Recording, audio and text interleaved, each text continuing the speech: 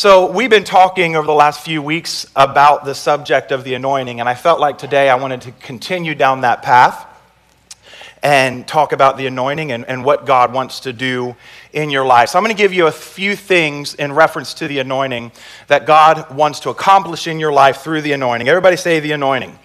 If you're new with us today, you're watching online for the first time, let me give you a basic definition of the anointing. It is the manifested presence of God. It's when God becomes tangible. It's when you can begin to feel him in the room, when you know it, and he's always present. We discovered over the last several weeks that any time 2 or 3 are gathered on my name, he is there.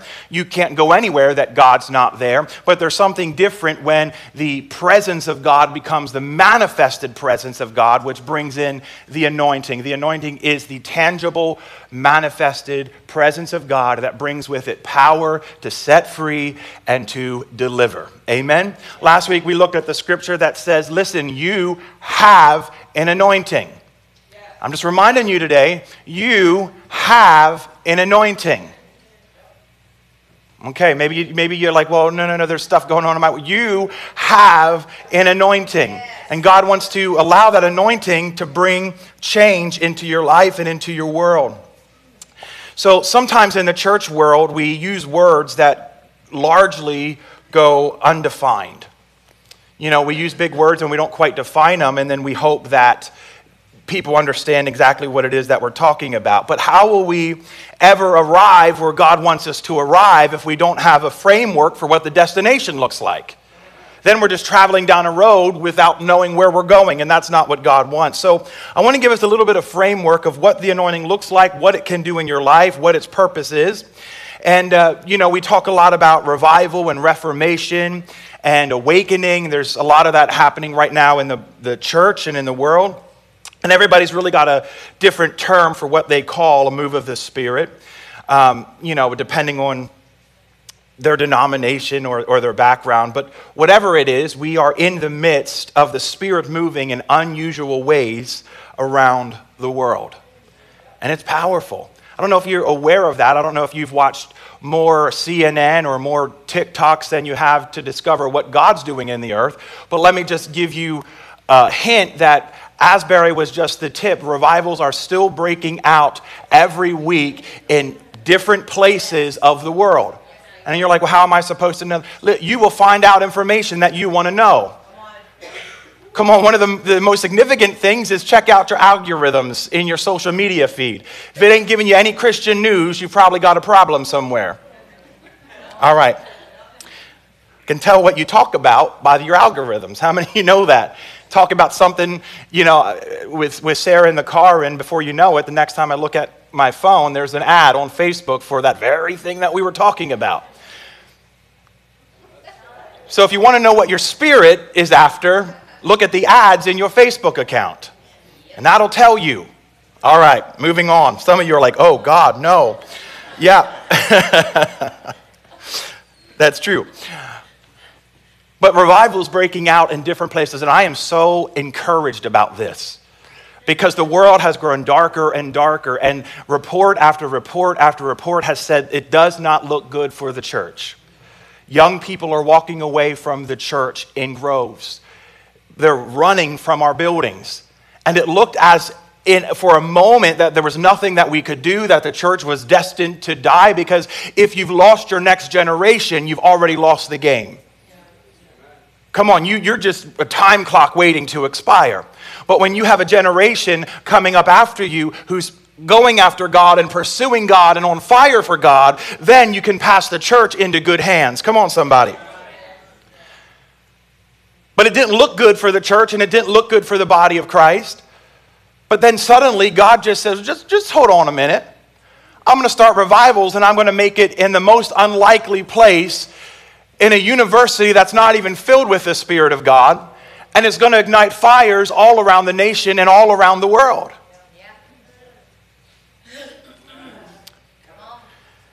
I think it's significant that the movie was released, Jesus Revolution. If you haven't seen that, I encourage you, go see that movie. And it's really a picture of what God did in the 60s and 70s with the Jesus movement. And that within itself is, again, sparking revival in the hearts of people in our nation. It's like Satan said, here, look what I'm doing to the young people. There's nothing you can do. And God said, just watch. I'll just like blink a little bit over at this part of the world and revival will just take off and you can't even contain it. So we can be a part of what God's doing or we can resist what God's doing. And I'm determined to see a church who's being a part of what God's doing.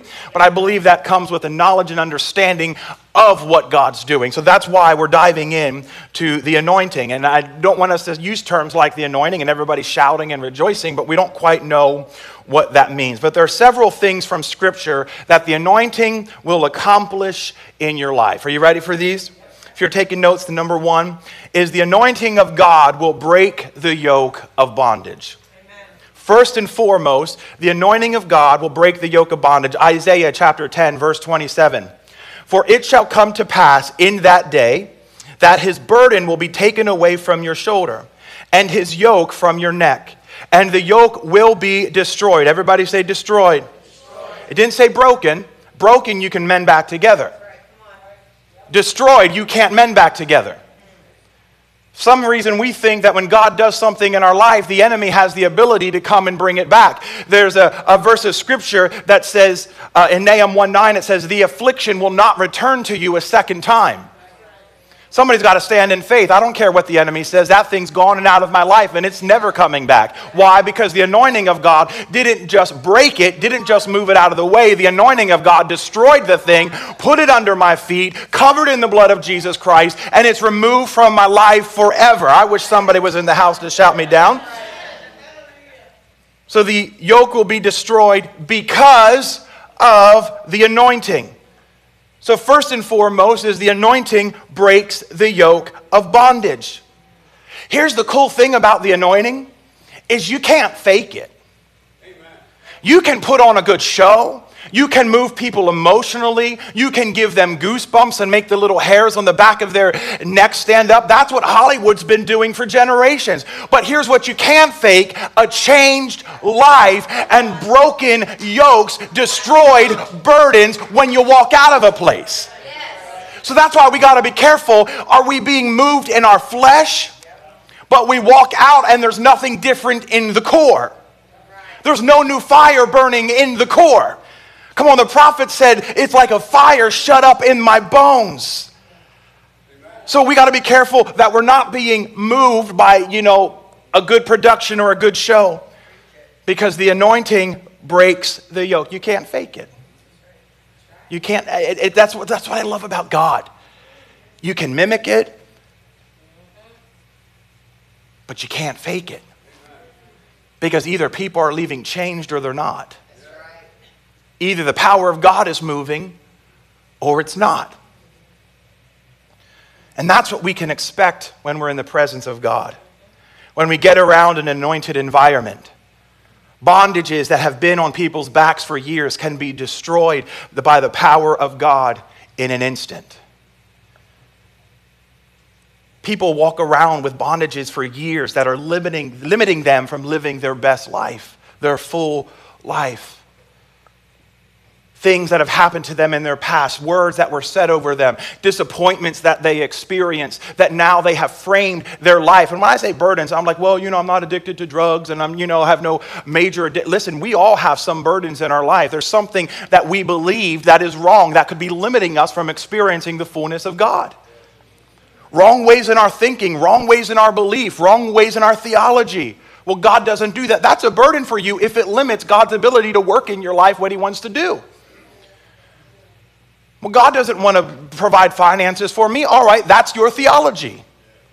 It's not what your Bible said, but it's your theology. And as you believe, so be it unto you. Right? So that's a burden unto you. Why? Because God can't do anything in that realm of your life. Well, God doesn't really care about the affairs of my marriage or my house. He's got bigger problems to worry about.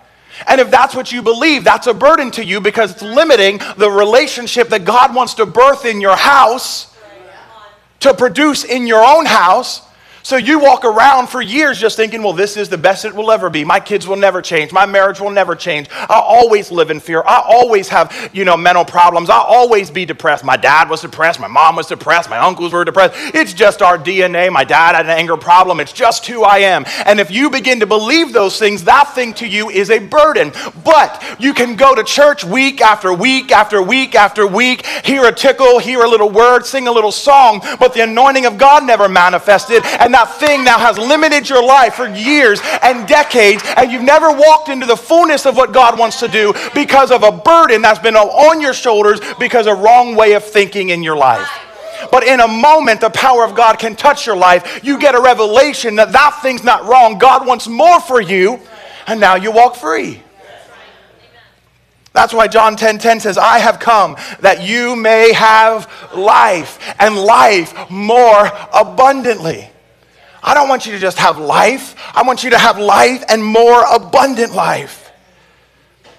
I want you just to consider for a moment this bottle of water. You buy a bottle of water at Costco or BJ's or your favorite discount store. They can come around 25 cents in a unit. You go to a sports game or any type of big gathering, you're not going to find these for 25 cents. You're going to find these for $6, $7 a bottle. And then they tell you can't bring in your own drinks. Why? Because they want you to buy their drinks for $6, $7 a bottle. Movie theaters do that all the time. One time, me and my 4 siblings, me and my sisters went into the movie theater, and my one sister, I won't name names, but my one sister goes and pulls a meat tray out of her purse. And I was wondering why she had such a big purse, but she's like, listen, I'm not paying $20 for one thing of popcorn. I've got a whole meat tray here for $20. It was great. I loved it. But here's the thing. Now you're all thinking. Yeah. Here's the thing. It's the same water. It's the same bottle. It comes from the same source. It has the same contents. It's the same packaging. The only difference is the environment in which it is consumed. Environments matter to God. I'll say that again. Environments matter to God. When we come into the house of God, has the house been prepared with prayer?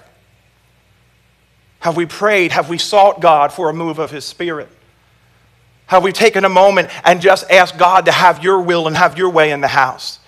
Did we have praise and worship that didn't just entertain us and sing a little song back to us, but did we have praise and worship that took us beyond our human understanding and brought us into the throne room of God that manifested the Spirit and the presence of God? Was it a gathering dedicated to God? Was the Word of God released through faith boldly? Did we pray the prayer of faith? I'm convinced today that a Spirit-filled environment will take the ordinary song and turn it into an anthem of revival. I'm convinced today that a Spirit-filled environment will take the average sermon and turn it into a life-changing word. I'm convinced today that a Spirit-filled environment will take a common church, a common people, a common Sunday service, and turn it into an uncommon supernatural place of encounter, where the power of God is available to change the very details of your life. Why? Because that's what the anointing does. There's power in environment. I've been pastoring churches for 19 years now, and one thing I have learned quickly is I could preach the exact same sermon, sing the exact same song, in a different environment, and be hitting my head for 45 minutes up against a brick wall. I could take that same sermon, and I'm saying this by faith, and preach it in this house where there's oil in the room, and that same thing cause a move of the Spirit that brings radical change to people's lives. What's the difference? Hunger from the people of God. What have I come expecting? If I've come expecting 3 points in a poem, I'm not leaned into the sermon. I'm thinking about lunch. I'm thinking about dinner. I'm thinking about everything else. And, pastor better not mess up any of those words that he makes up when he preaches sometime. And, I'm thinking about all this other stuff and not really leaning in. Well, it's no wonder I don't experience nothing. But there's something about when somebody comes ready. When somebody comes hungry for a move of God, when somebody's got their pen, they've got their paper, they're ready, they're leaned into the sermon. What does God want to say? This thing has power to change my life. This thing has power to resurrect dead things in my life. There's something about that environment that attracts the presence of God. You can take a church that's still under construction and has broken glass in their entrance door. If you know what I'm talking about, you know what I'm talking about. But when the hunger of God fills a room, even in that broken place, it will pull in the anointing from God's Spirit. Think of the woman with the issue of blood. It's exactly the blueprint that she followed. Jesus is surrounded. Hundreds of people are touching him. Everybody wants something from Jesus. The problem in the Church of America today isn't that people aren't looking at Jesus, because they are. Just like the woman with the issue of blood, it wasn't that nobody was touching Jesus. They were surrounding him, but they weren't expecting anything from him. But what was different about this one woman?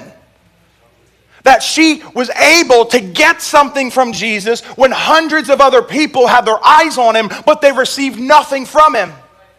What was the difference? Your Bible says that she said within herself. First thing, she said within herself, if I can but touch the hem of his garment, I will be made whole. She hadn't laid eyes on him. She hadn't touched him. She didn't have a conversation with him. The first thing she did is when she got up that morning, she said, if I can get to him, the anointing will flow into my life and it will make me whole. It was the anointing that caused her to press through the midst of the crowd and touch the hem of his garment. She had a problem, a physical infirmity that caused her to be weak. And this weak woman pushed through a throng of people to touch Jesus. It's not because she was strong. It's because she was hungry. A desire for God will cause you to push through the chaos.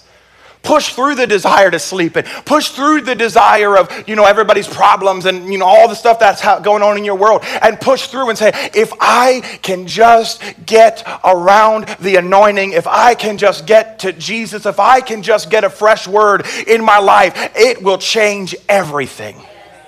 Come on, somebody. Hunger pulls the anointing.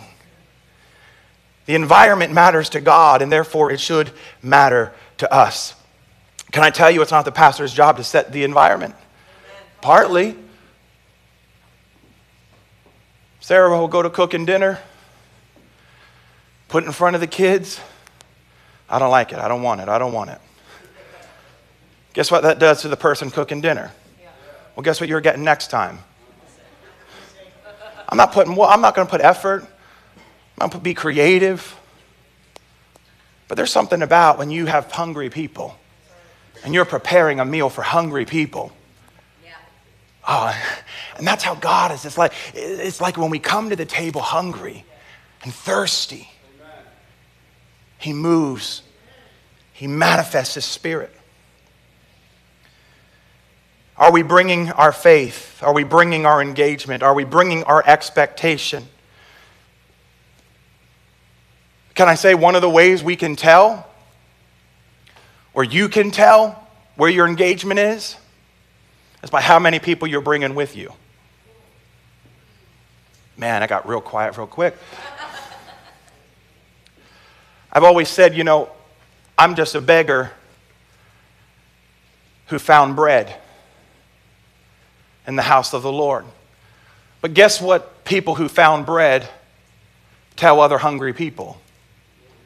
Where they found bread. Are you with me? So if we're not actively passionate about introducing other people to Jesus, it could be a sign that we are dull, and let me just submit this, maybe dead in our faith, and maybe going through the motions. Because when I see somebody else with a burden, and I know who can remove the burden, what's my natural desire? Don't worry about that. Jesus can take care of that. If you promoted Jesus like you promote your latest diet plan, like you promoted the latest kitchen gadget that you got, that, come on, like if you're selling Avon, like everybody knows you're selling Avon. Why? Because it's all that you talk about all the time. And it's like the best product in the world. If we just live Jesus like that. And listen, I'm not saying we force it, but I'm saying when you are passionate and you've come in contact with the power and the presence of God, it's a natural flow. It's a natural flow. I know God can take care of that. Oh, your marriages, you need to come with me to church. Listen, God heals marriages there all the time. Oh, you have an infirmity in your body, that's no thing. Just come to the house of the Lord. I'll see you there Sunday morning. I'll save you a seat. Why? Because God heals that stuff all the time. You don't worry about that. Come on, somebody. It's all over Scripture that the honor and the engagement of the people around Jesus, or lack thereof, contributes to the level of breakthrough they receive. Wow. You need to hear that again. The level of honor and engagement of people around Jesus, or lack thereof, contribute to the level of breakthrough they receive. You don't believe it? Let me show you. Matthew 13. Jesus is going into his hometown to do signs, wonders, and miracles. Matthew 13 teaches us that Jesus could do no miracles in Nazareth, even though it was his hometown, because they did not receive him for who he was. Their expectation of what they would get from him was off. He came as the Messiah. He came as the miracle worker. But they didn't see him as that. They saw him as the son of Joseph, the son of Mary, the carpenter, the one they saw growing up in the streets of this city. And because they couldn't see him as the Messiah, it closed off what God could do in their city because of their expectation. This should make you scream.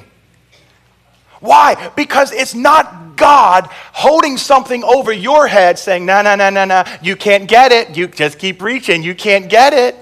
Because doesn't it feel that way sometimes? But according to what God's saying, it's not him holding it over. It's the expectation of the people that are wanting what he has. And that makes me happy because it means God's not holding out on me. What I get has to do with the condition of me. And guess what I can change? Not God, I can change me.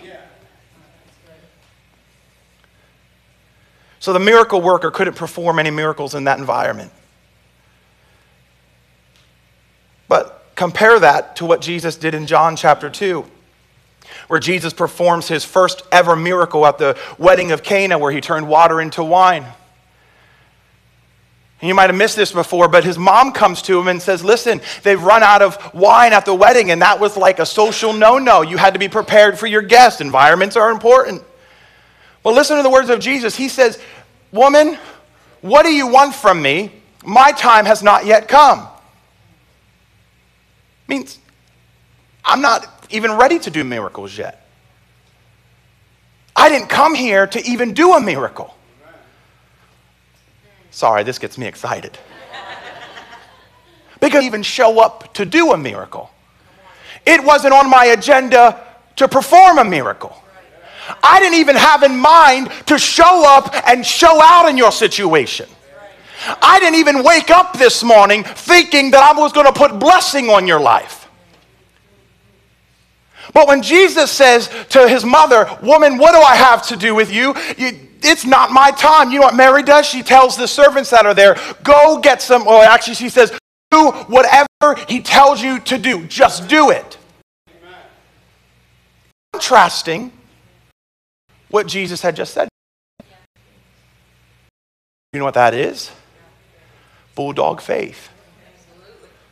Jesus looked at his mother and said, no. She looked at the servant. Do what he says. even though it wasn't his time, even though he didn't come expecting to do anything, the faith of his mother that said, even though it's not the time, he doesn't want to do it, my faith will cause you to perform a miracle. Do you see the difference in environment? He comes into his hometown and he says, I can't do anything. They don't expect anything. He comes into a wedding where he himself says, I'm not doing any miracles. And the faith of his mother causes him to turn around and say, fine, go get some barrels, fill them up with water, and I'll perform a miracle. Why? Because the faith of one person in the house, hungry for God, can make God step up and perform a miracle in your life, somebody. God's not holding anything off. He's not holding anything out. He's not this big guy in the sky saying, if you just do this and if you do that, maybe, I'll give you a bite of it. God's saying, if you just get hungry, if you just get real, if you just start pursuing me, if you spend more time with me than you do on Netflix, maybe you'll see something happen in your life. But until you get to that place, what are you expecting God to do? The faith of Mary pulled on heaven and turned a wrong environment into a right environment. There's something about that.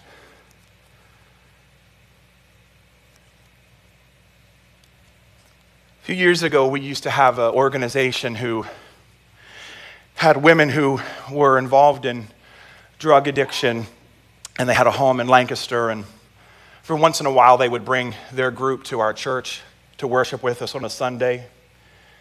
They would never give us warning or anything. They just came, which we appreciated.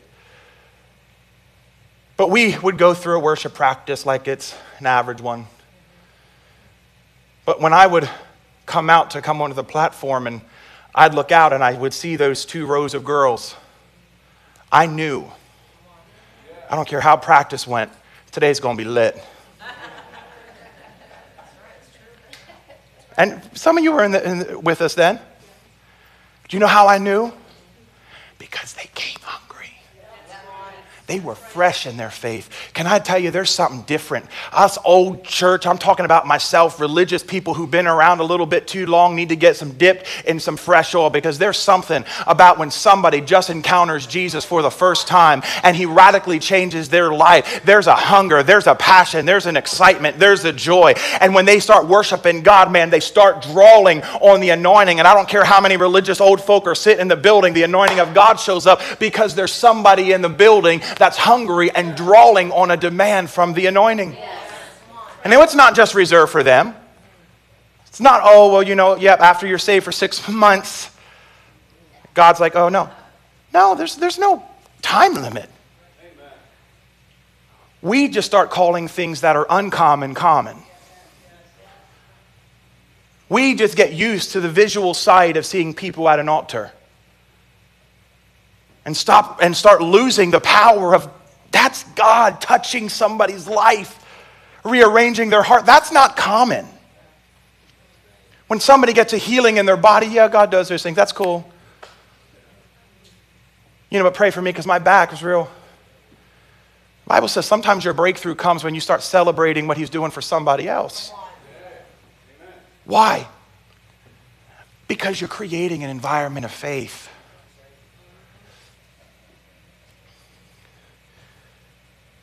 The environment today can be ripe for whatever you need from God. But you can't allow your mind or your mindset to talk you out of receiving it. I've said this before, but don't allow your mind to talk you out of what God is trying to talk you into. Amen. So why did Jesus come to the earth? What was his purpose? 1 John 3:8 says this: the reason the Son of God appeared was to destroy the works of the devil. That should be commonplace. He came to destroy the works of the devil. When you get into an anointed environment and things start happening, the Spirit starts moving, you should begin to expect burdens to be broken, lives to be changed, hearts to be open, mindsets to be renewed.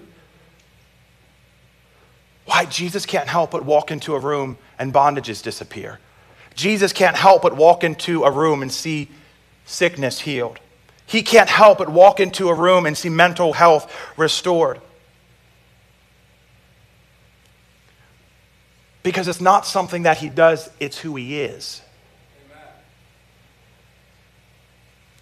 If we got that, it's just who he is.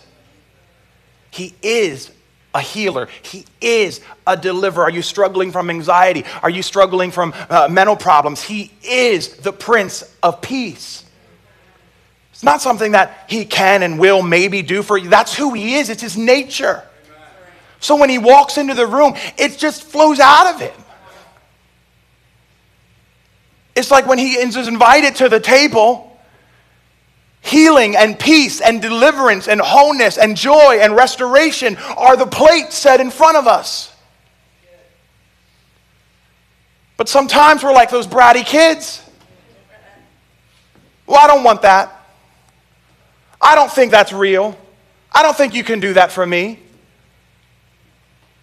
Here's what I'll take. I'll take a little goosebump and a little shout and a little Holy Ghost roll, make me feel good, but it really brought no nutrients into my life to really bring sustainment and longevity to me. Quit trying to beg God to do what he already does. That was just number one. I know I got to move quick. Number two. Real quick, I'll move through this. The anointing will rally the troops. The anointing will rally the troops. Psalms 110, beginning in verse 1. The Lord says to my Lord, sit at my right hand until I make your enemies a footstool for your feet. The Lord will extend your powerful kingdom from Zion. You will rule over your enemies. Your people will volunteer freely in the day of your power. I want you to see that last line. The people will volunteer freely in the day of your power. Here's what I found. The best way to get people involved and serving in the house of God is to have the full power of God on display. The anointing will bring people together for a sovereign purpose.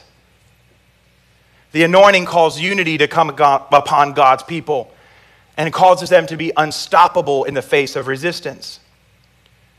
You know what's exhausting for a pastor? Trying to beg and manipulate and convince and argue people into being a part of something bigger than themselves. But the anointing, when you get that, and the anointing hits a room, and the anointing hits a life, what I have found is people's response is, I'll serve anywhere. I'll do anything.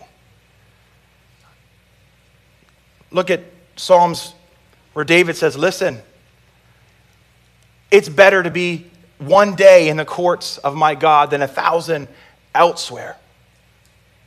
Like David is saying, I'd rather be on the facilities team, and this is a king. I'd rather serve in the background. I'd rather serve and not be noticed. I'd rather serve than have a nice title. I'd rather serve than have a good paycheck. I'd rather serve than have a front row seat. Why? Because I've caught a glimpse of his glory, and I'll do anything and give anything to be a part of what God is doing in the earth. Amen. But when we don't have his glory and we don't have his anointing, we try to fall to strategies. Well, how do we get them? How do we get them to serve? How do we get them to do this? How do we get them to do that? You just got to get with God. Come on, somebody. This isn't a social club where it's like, let's just climb the ladder and beg people. This isn't like, this is the house of God, a sovereign place, where the manifested presence of God dwells and lives are changed forever.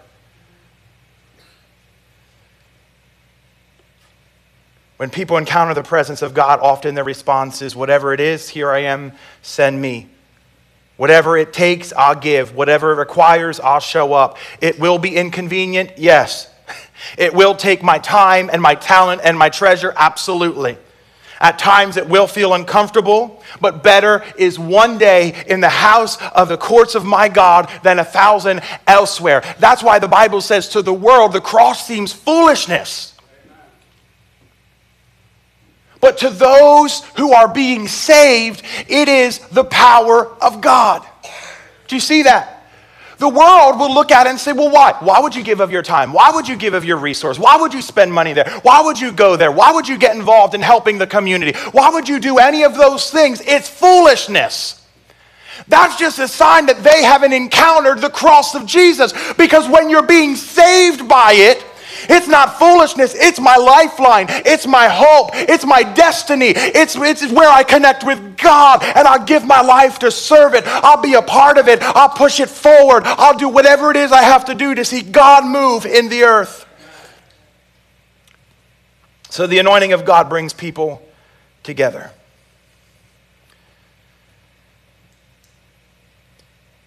That's why to our teams who serve week in and week out, man, we thank you. For those who come in and straighten the chairs, it's valuable. Do you know why? Because every single chair, we've said this from the beginning, represents a soul. Every empty seat beside you is somebody in our city right now who doesn't know God, and they're struggling in life, and they need to be in that seat beside you. So it matters. To those even right now who are in the nurseries holding our babies, it's valuable. Do you know why? Because they're holding our future. They're imparting God into our future. To those who greet at the doors on Sunday morning, do you know why that's important? Because it's the first face that somebody walking into this building will see. And many times when people are walking in for the first time, they're hesitant and they're cautious and they're reserved and they don't know what this place is going to be like. But when they have somebody at the door with an anointing on their life, that handshake and that smile and that hug can instantly break off every hesitancy and let them be in a place where they feel comfortable and relaxed and can start experiencing the presence of God. So to everybody who serves and does things, we thank you. Why? It's valuable. This is why I'm so passionate about preaching balance with the things of the Spirit. Because I've had enough. And I'm sickened by the religious elite who come in week after week and sit in their pews waiting for the next big moment to prophesy and show off their gifting. Refusing to serve anywhere. Refusing to be in any other ministry that might take them out of the sanctuary because they might miss their big moment. Listen, to claim that you have a supernatural gift and do not have the manifestation of the natural gifts, it's a problem. And I'm sick of it. You want to lay hands and prophesy over everybody, but you don't have the love and the joy and the peace of God in your own life. And the church, we'll celebrate. We can line them up and knock them down. And man, did you feel that? I was a part of a service a few months ago.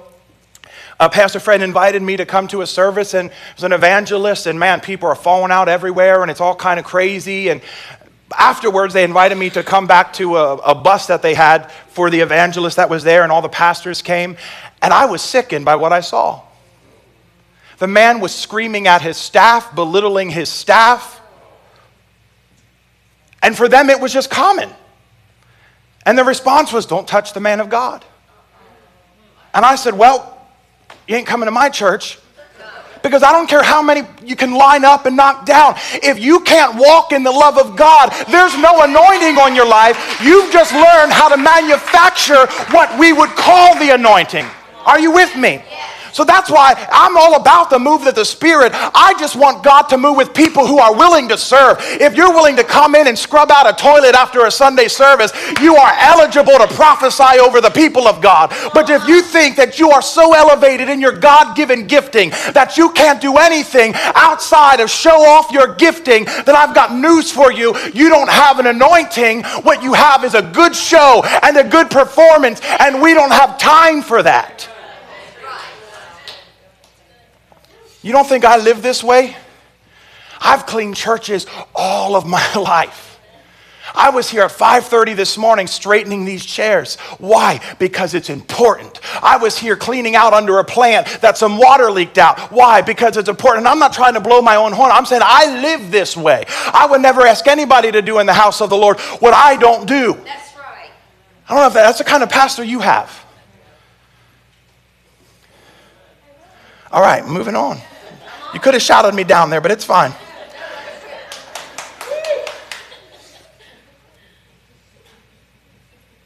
So every once in a while, you see people roll through our doors who think, oh, here's a young, growing church.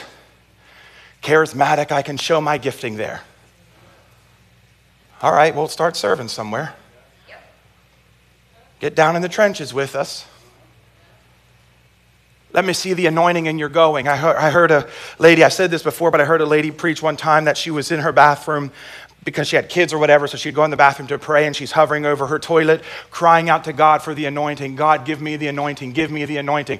Good thing to pray because you can't do anything without the anointing. But she said God spoke to her and said, your toilet doesn't need the anointing. And it's true because he wasn't there to manifest the anointing for the toilet. He said, but in your going, the anointing will manifest. The anointing manifests in your life, in your going, in your doing, in your serving, when you begin to help other people, when you begin to pay the grocery bill for somebody in the store in front of you, and the Holy Spirit just impresses upon your heart to pay for the bill and then share the gospel with them. We like to just say, well, let me just share the gospel with them and, just tell them Jesus loves them instead of showing them Jesus loves them. All right.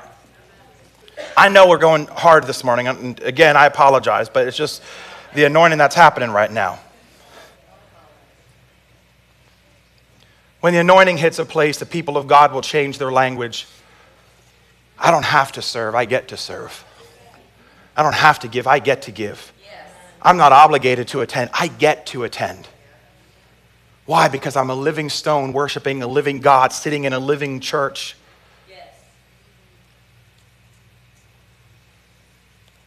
I live this. I can probably count on one hand the amount of Sundays I've missed in my entire life from church. Why? Because when I'm on vacation, I'm worshiping somewhere. Or I'm online worshiping with y'all. Why? Because I just live this way with this sense of any Sunday, anything can happen. And I don't want to be called in the miss. I don't want to be caught not being in the move. You with me? I know some of you have to work. I know, but you can turn that thing up. You're on the biggest screen in your house, turn the volume up, and be right in the move of God with us. Just this week, somebody wasn't able to be here last week, and they said, Pastor, I've been listening to that sermon all week long. Good. You couldn't be here, but you leaned into what God was doing in the house. Instead of just coming off work and putting on Netflix, you said, let me find out what God did in the house. Let me be a part of the move of the Spirit. Team, you can come. If not, I won't stop. Because when you've caught a glimpse of the anointing, you crave it. You crave it. And lastly, the anointing will empower a person. I read this to you last week, but 1 Samuel 16 says, Samuel took the horn of oil and he anointed David in the midst of his brothers, and the Spirit of the Lord rushed upon David from that day forward. That word rushed in Hebrew means all of a sudden the spiritual might that causes one's life to supernaturally prosper came on David. In an anointed environment, you will find that it's God's power that does more in 2 minutes than man's power could do in 2 or 3 lifetimes. So all of a sudden, a lost person gets saved. All of a sudden, a sick person gets healed. All of a sudden, God's power causes the church to grow.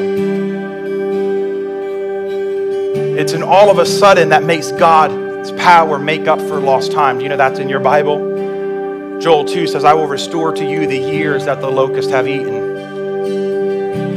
When you get around the anointing, what the enemy stole from you in years, God says, I'll restore back to you. I'll make him pay back into your life 7 times what he's stolen. We live in a moment where God is moving on the earth. Supernatural moves of the Spirit are breaking out all around the world now. We couldn't say that a month ago. It looked bleak a month ago. Couldn't say that a year ago. So what I want us to do, church, is I don't want us to call common what is uncommon. I don't want us to say, well, that's good for Asbury, or that's good for this college, or that's good for what they're doing overseas. I want us to stand in the face of God and say, me, here, now, in my house, be like Mary, who said, I don't know what you said, Jesus. I don't care what you said, Jesus. I'm hungry and I need some wine now. I want a church that's like the woman with the issue of blood that says, I don't care how hard it is to get there. I'll press through the midst of them until I finally lay hold of what God has promised me, and I won't let go until I see it. I want a church like that. I want to be like that.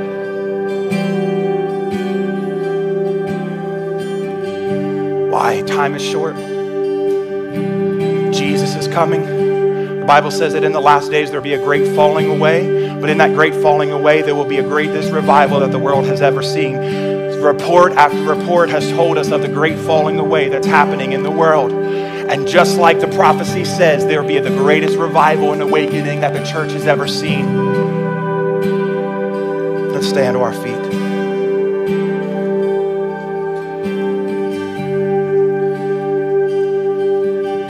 Not all moments are created equal. Not all moments are created equal. There's, in my opinion, the scariest verse of scripture that I've ever read in my entire life is this. Seek the Lord while he may be found. You know why that's scary to me?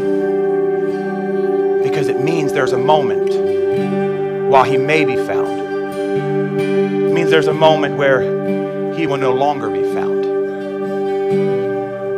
We see it even with the man who was laying on his mat for 40 years. And every year the waters would stir. And the angel would stir the waters, and the first one in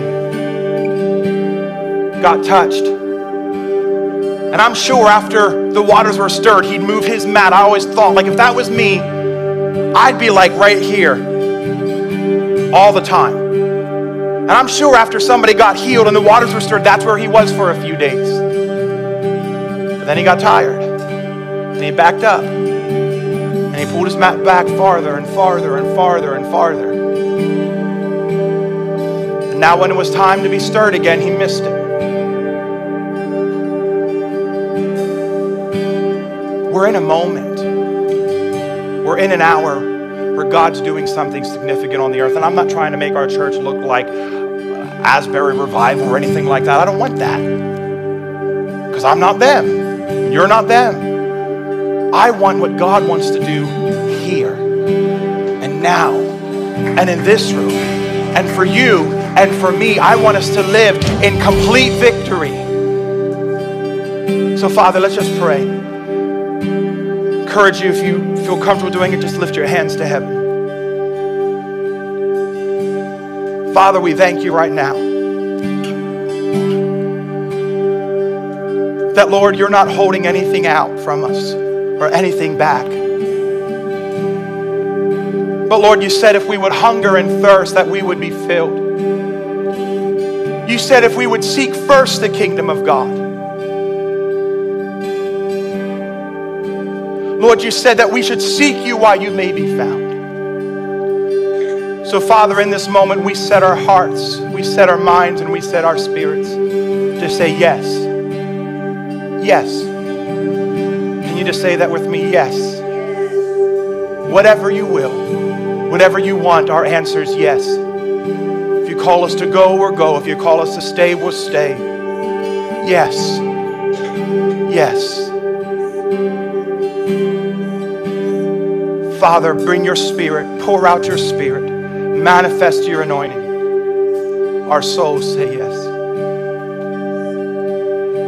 Because freedom reigns in this place. There are showers of mercy and grace, and they are falling on every face. There is freedom.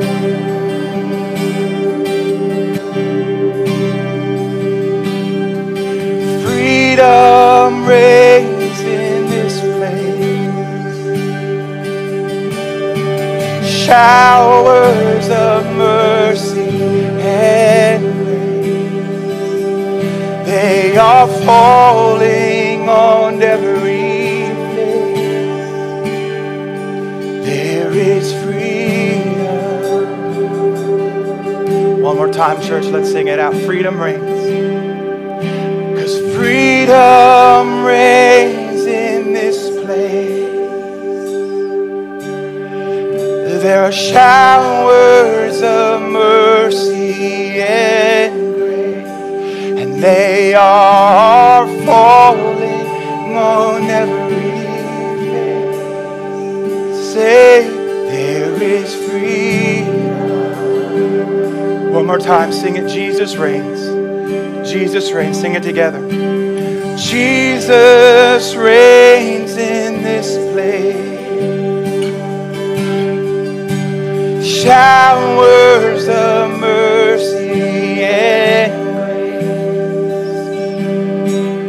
falling on every face. There is freedom. So I just pray right now that whatever it is that you need in your life, healing, deliverance, peace, an awakening, fear run out, joy. You don't need a gifting. You don't need a personality. You don't need a man. You need Jesus. So Jesus, we ask you right now, we know you're in this room. Bring your anointing and bring your power. Manifest your spirit as you walk up and down the aisles of this church. As you walk up and down the aisles, whatever it is we need, hope, joy, financial breakthrough, you are it. You have it. It is what you are. It is what you do. We don't have to leave the same as we came in, but we can leave changed and transformed, renewed with hope for tomorrow, victory for today, Father. We thank you in the name of Jesus that even now, healings and deliverance are manifesting in this room. Breakthroughs are happening in this room. As we press into you, you press into us, Father. He said, draw near to me, and I'll draw near to you. We draw near. We draw near. We draw near. And we say, yes, God. Yes, God. Yes, God. Yes, God. Come on, just say, yes, God. Yes, God, in your own words. Yes, God. Yes to your will. Yes to your spirit. Yes to the healing. Yes to the deliverance. Yes to the restoration. Yes to it calling me to go. Yes to whatever it is. Yes, yes, yes, yes, yes. We say yes. Our soul says yes in Jesus' name.